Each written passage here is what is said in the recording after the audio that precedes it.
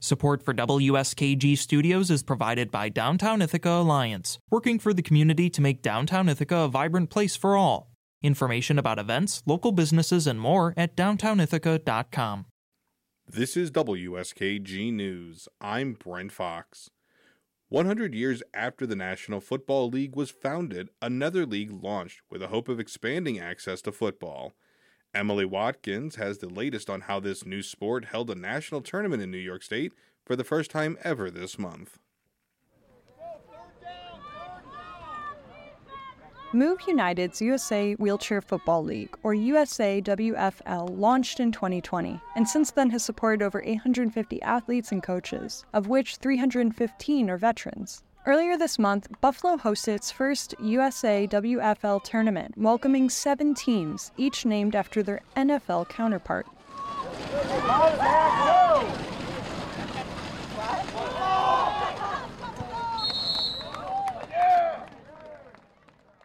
Darnell Callahan was one of the newest athletes on the field during this tournament, having joined the Las Vegas Raiders just 4 months ago. Yeah, so this is the first time the Raiders has a team. So this is our second tournament, but this is our first year. I know some of the other teams have been teams for a while now. On Friday, ahead of the tournament, athletes gathered at Riverworks for fellowship and seemingly endless chicken wings. That night, Callahan made one thing clear. The sport is just as competitive as any other. So I think that's really important because it's going to be real shameful to dominate during your first year, second tournament over all these established teams. This is going to come out real bad if we don't dominate. But we will, though. We will. Callahan happened to celebrate his 29th birthday that same day. But looking around the room, the league isn't made up of young men. There's diversity in age, gender, race, and disability.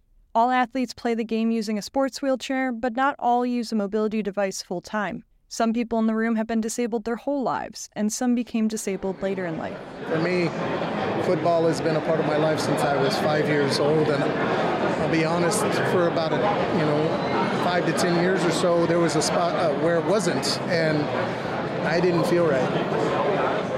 So getting back into this sport for me has been huge emotionally.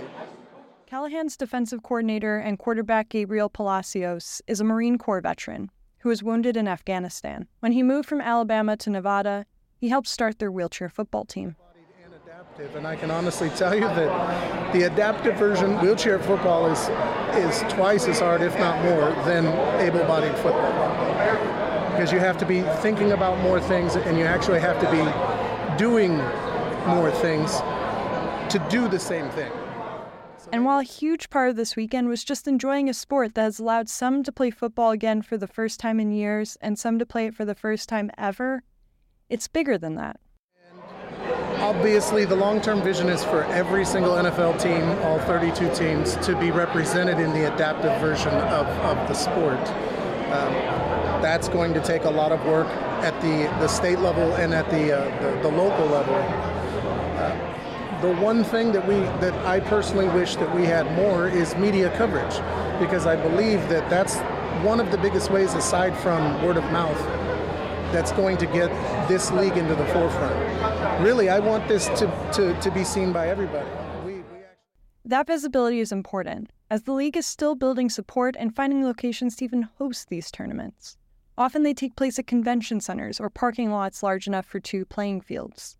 This tournament happened in a parking lot at Erie Community College, and according to Buffalo Bills' Adam Page, no other tournament that we've been to, has had this type of setup, with the bleachers and everything, and the food trucks. But it shows that the community. I mean, obviously Buffalo, we're huge with football, so any type of football that it is, or really any sport, the community really gets behind us. But visibility isn't just important for the future of the league. That visibility, they hope, will create more opportunities for everyone with a disability to play sports. Bud Carpenter is a former athletic trainer for the NFL's Buffalo Bills. Now he's the USAWFL's Buffalo Bills defensive coach and sits on the executive board for Greater Buffalo Adaptive Sports, who hosted the tournament and is working on a youth football league.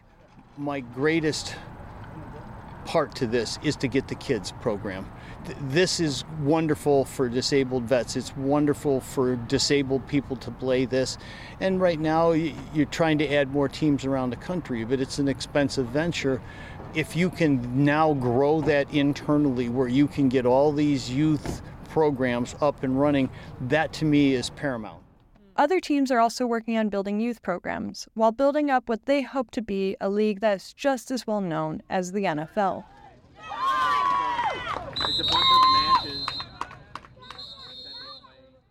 I'm Emily Watkins for WSKG News.